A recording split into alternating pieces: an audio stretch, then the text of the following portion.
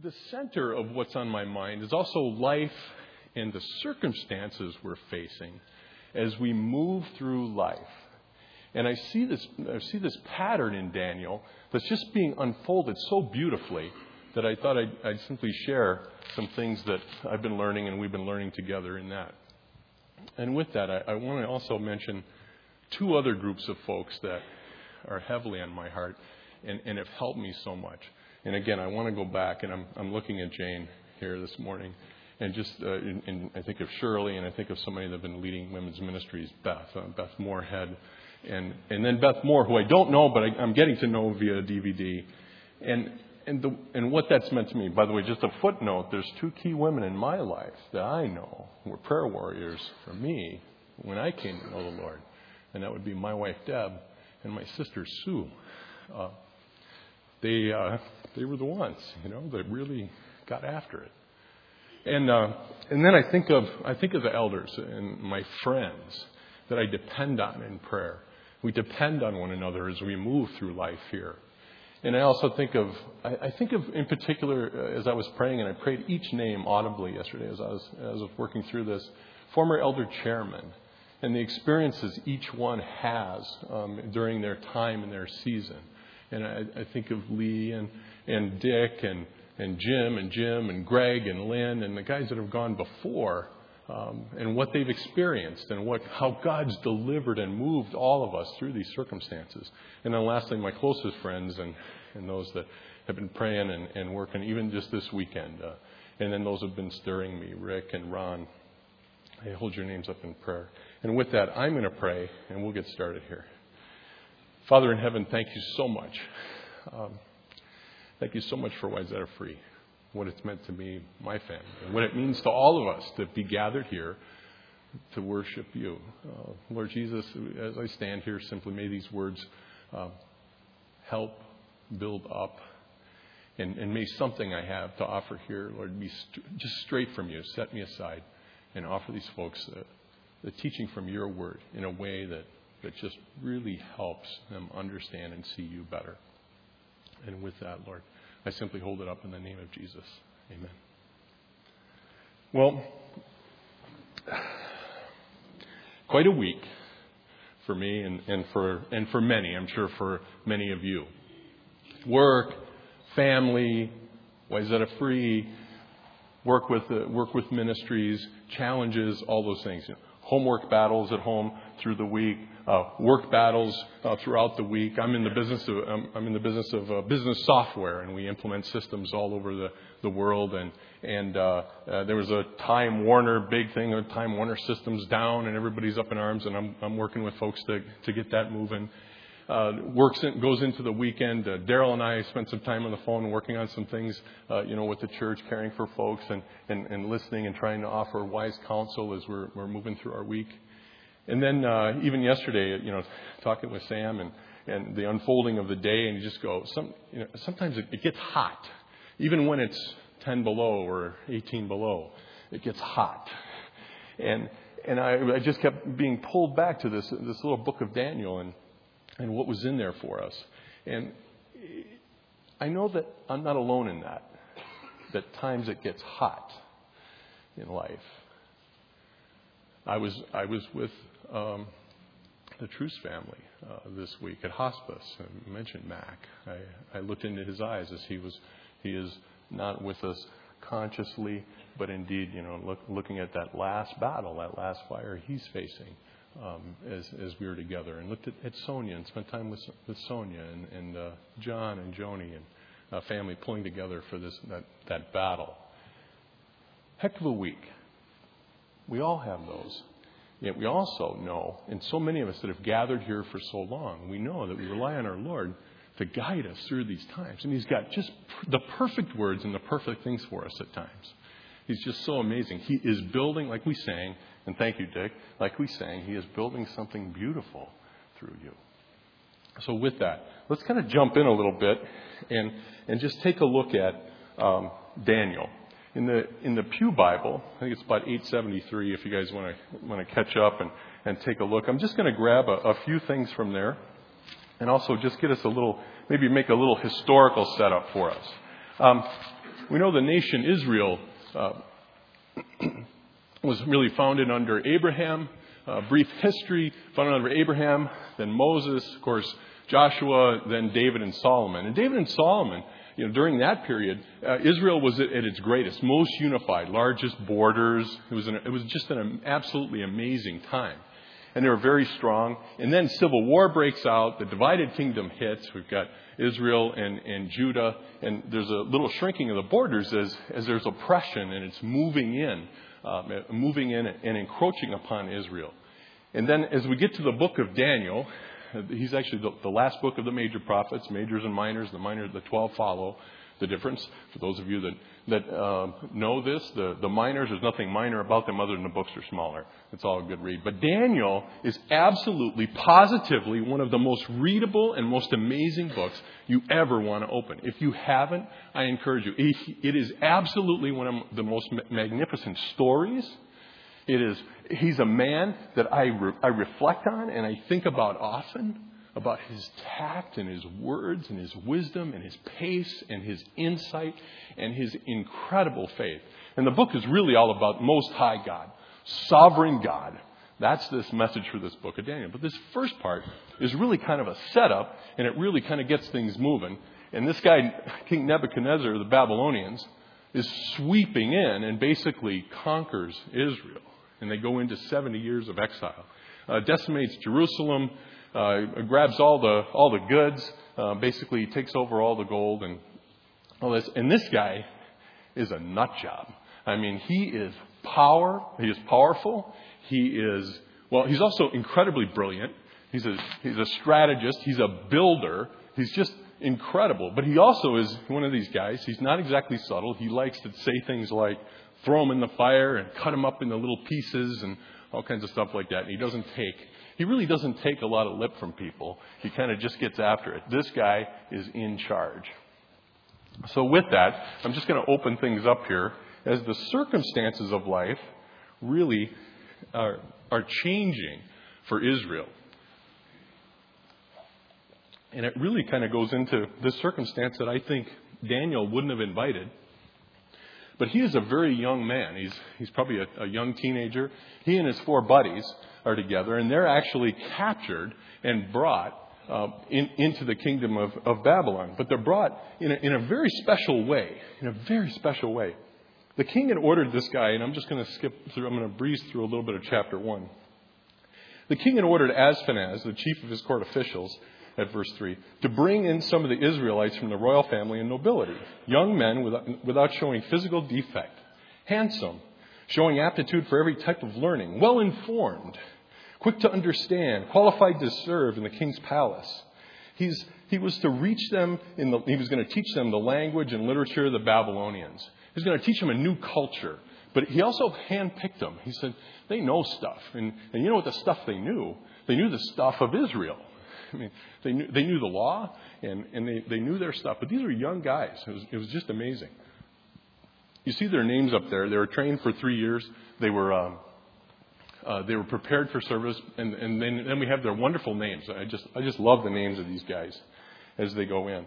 There were some from Judah, so from the land of Judah: Daniel, Hananiah, Mishael, Azariah, and then the chief official. Now, as they come into the new culture, and it's like, we're out with the old, in with the new. They give him the new name. Daniel gets the name Belteshazzar, to Hananiah Shadrach, and Mishael Meshach, and Azariah Abednego. And so they get after it. Now they start their immersion. And by the way, it's not like they applied to this school, right? I mean, they didn't want this to happen. It happened. It was a life circumstance. This was a fire. It was hot. I mean, first off, they're probably glad to be alive. But then secondarily, now they're in this. Now they're going to go into this immersion school in Babylonia. And the first thing that happens is they have another, maybe less life-threatening example, but they're offered some food. They give them the royal food from the table. Daniel looks at the food. He remembers back. He knows that the teaching of the law, and says, well, we should really have vegetables and good food. And so he invites this first test. And basically this first test is, he says, please test your servants in verse 12 for 10 days. And he said, test us for 10 days. He doesn't put his foot down, stamp his feet. He very wisely invites this test. Test us. And those that know the story, they're tested. They look even better having this, eating the right kind of food. And basically, they change the game. Everybody gets the good food, and it's God-honoring food through that time. And these 4 men, in verse 17, these 4 men, God gave knowledge and understanding of all kinds of literature and learning. God gave it to them. God gave it to them. They were in Babylonia learning, but He gave it to them. And Daniel could understand visions and dreams of all kinds. And that really came in handy, actually, as life moved on here. It came in handy to the point of, really, as the story continues to kind of open up for us here. Let me take a look here and make sure I can catch up. So Nebuchadnezzar, he starts, the kingdom's getting settled. He has a bit of time here. I think a couple of years go by.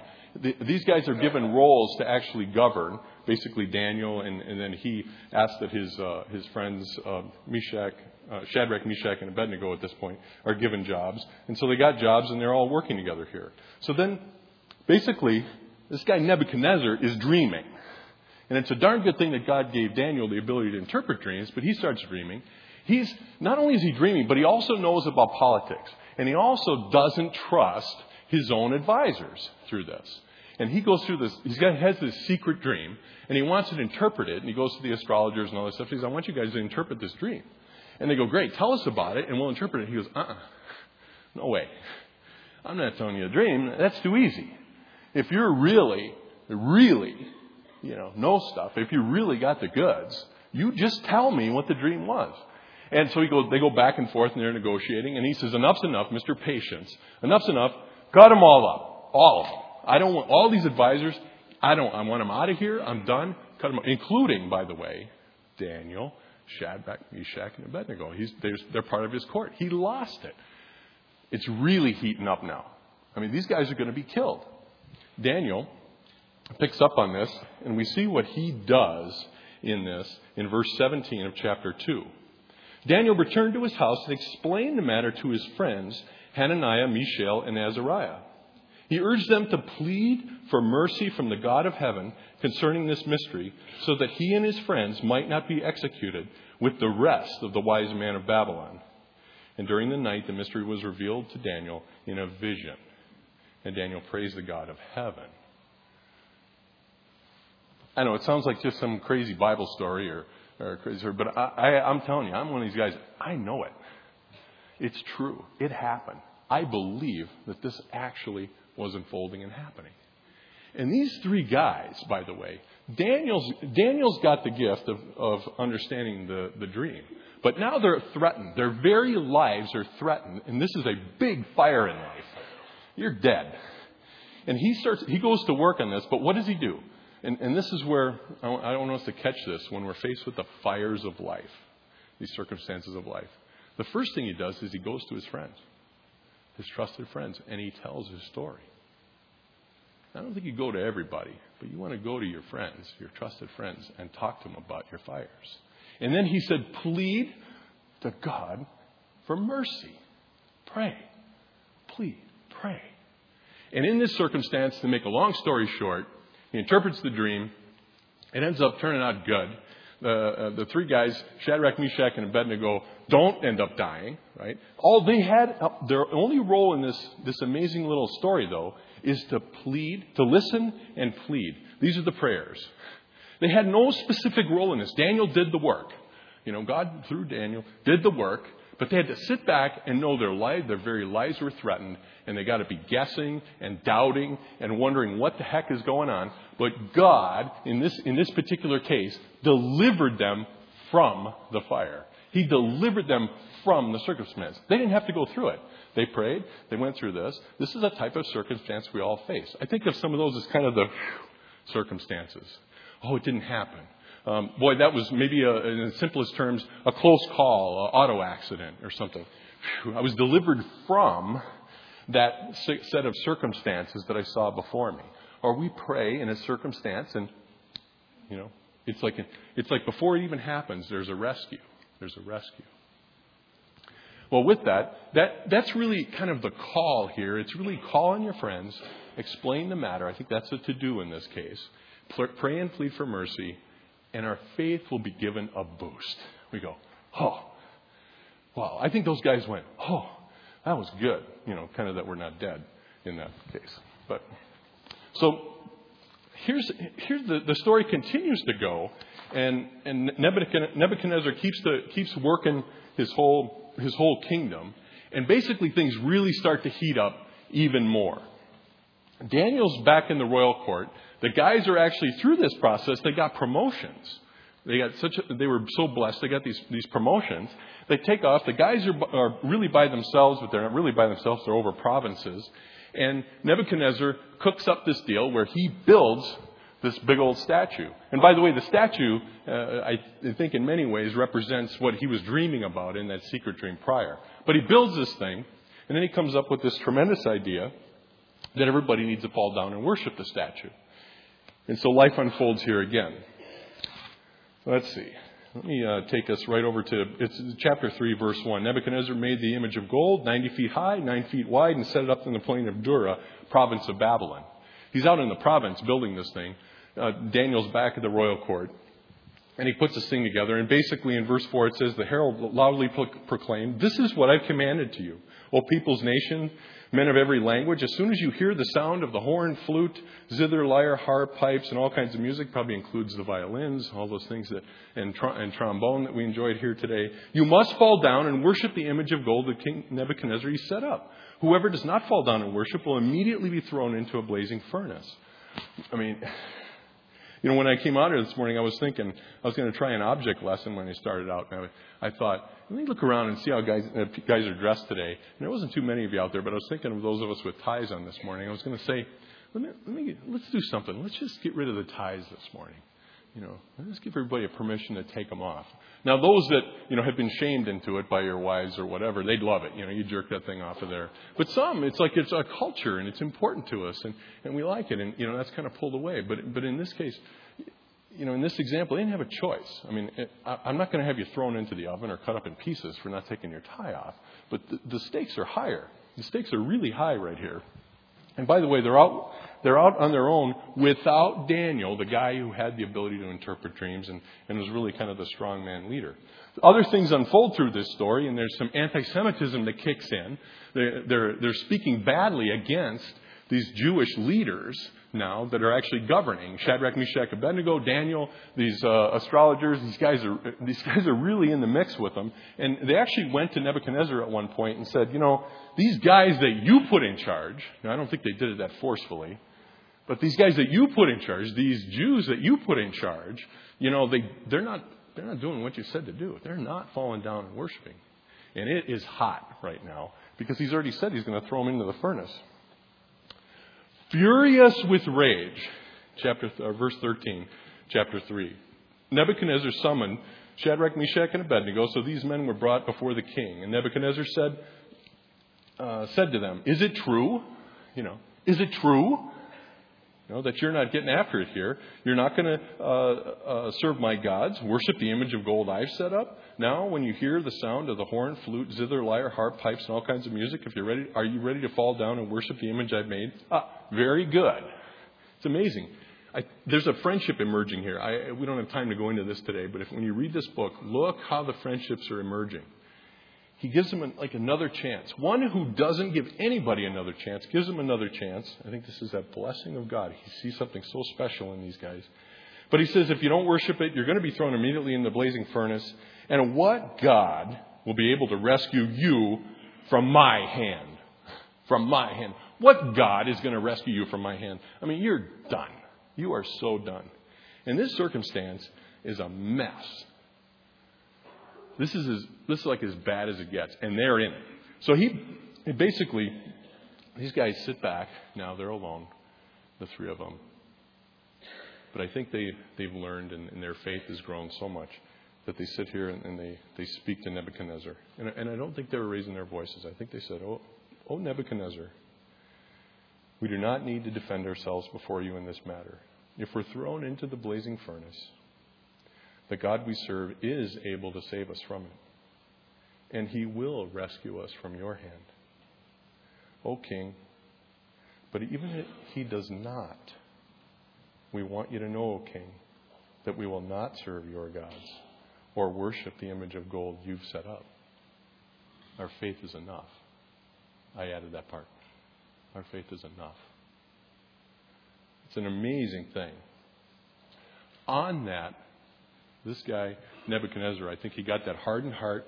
Wham! His attitude changes towards these guys. And he said, enough. And shriekingly has them bound up.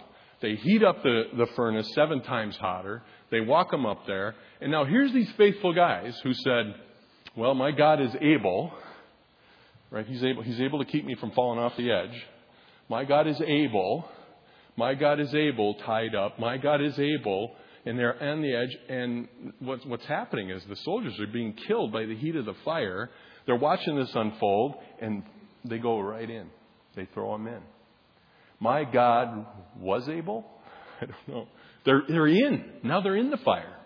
But something miraculous happens here. They notice that there's 4 people in the fire and they're walking around. And Nebuchadnezzar sees this. 4 people in the fire. And Nebuchadnezzar says, and one of them looks like the son of the gods. One of them looks pretty special in there. And he's watching this. And it's got to be from a distance. They're in the mess. They're in it. There was no from. They're in it. And it's a mess. But there's one person in there with them, and that's Jesus. And it is. Further study will show that that's Jesus. And he's there, right there with them. Nebuchadnezzar, it's just such a cool passage. All right, here it goes. He approached the opening of the blazing furnace. He shouted, Shadrach, Meshach, and Abednego, servants of the Most High God, come out, come here. So Shadrach, Meshach, and Abednego came out of the fire, and the satraps, prefects, governors, and royal advisors crowded around them, and they saw that the fire had not harmed their bodies, nor was the hair on their head singed. Their robes were not scorched. There was no smell of fire on them. And Nebuchadnezzar goes into this great thing. Praise the God of Shadrach, Meshach, and Abednego, who sent his angel, rescued his servants. They trusted him and defied the king's command, and they were willing to give up their very lives except for their own God. So he flips the law. It's so cool. He flips the law. He says, anybody's messing with these guys, God, into the, cut you up in pieces. You're done. He just flipped the law like that. These guys were delivered through the fire.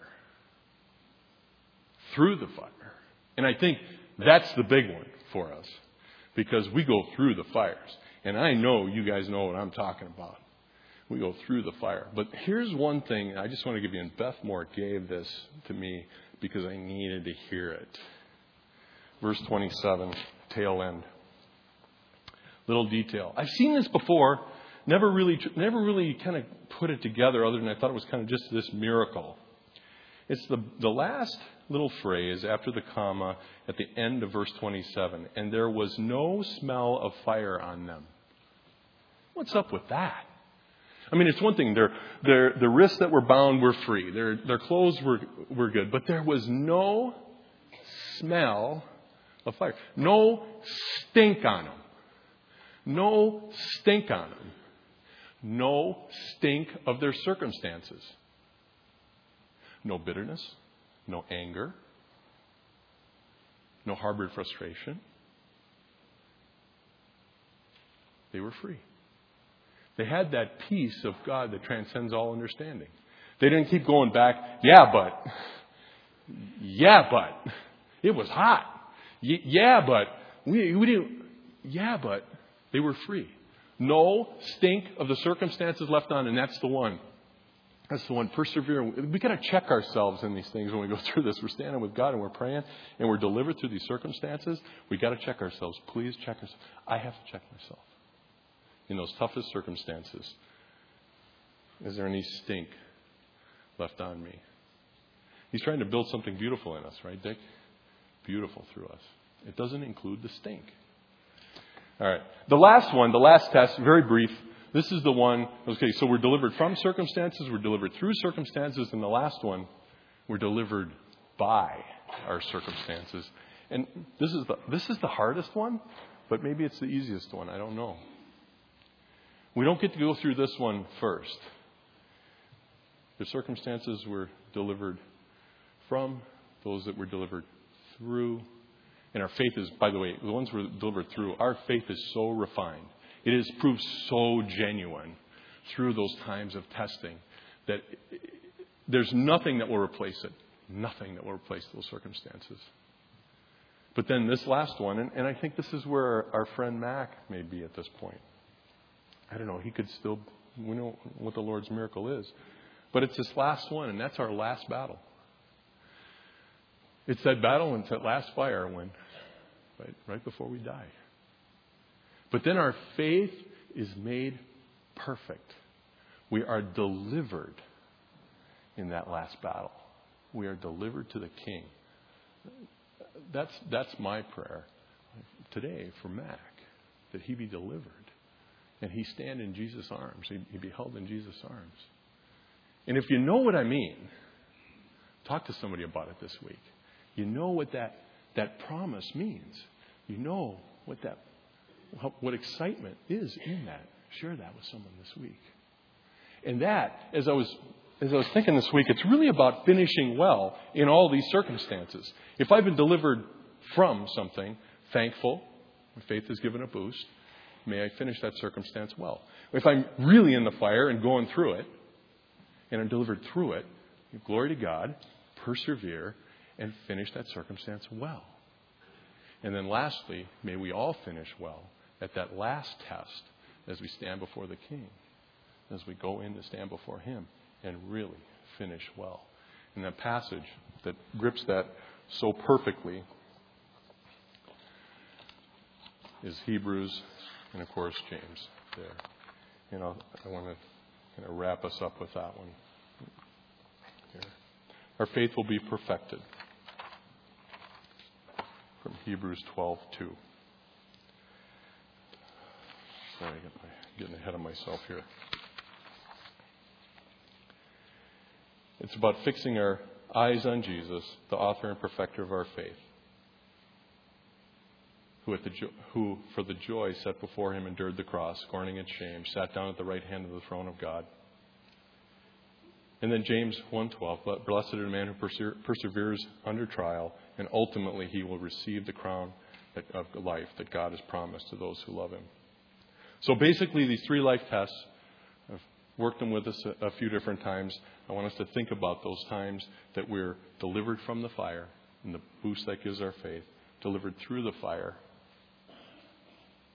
and how that makes our faith genuine. That final one, that we be delivered by that fire. But then in between, as we're going through all those things, I ask you, church, and I beg you, let's do what Daniel did. Share our lives with one another and pray for mercy. Pray to the God of heaven together. That's what this body is. I know so many of you do that. Let's do it more. Let's keep doing that more. And with that we can finish well. Hopefully Daniel's helped us see a little bit of how to finish well. Thank you for this time. Thank you for this time, Father. May these words simply settle into each of us in a way that honors you. And I pray this in Jesus' name. Amen.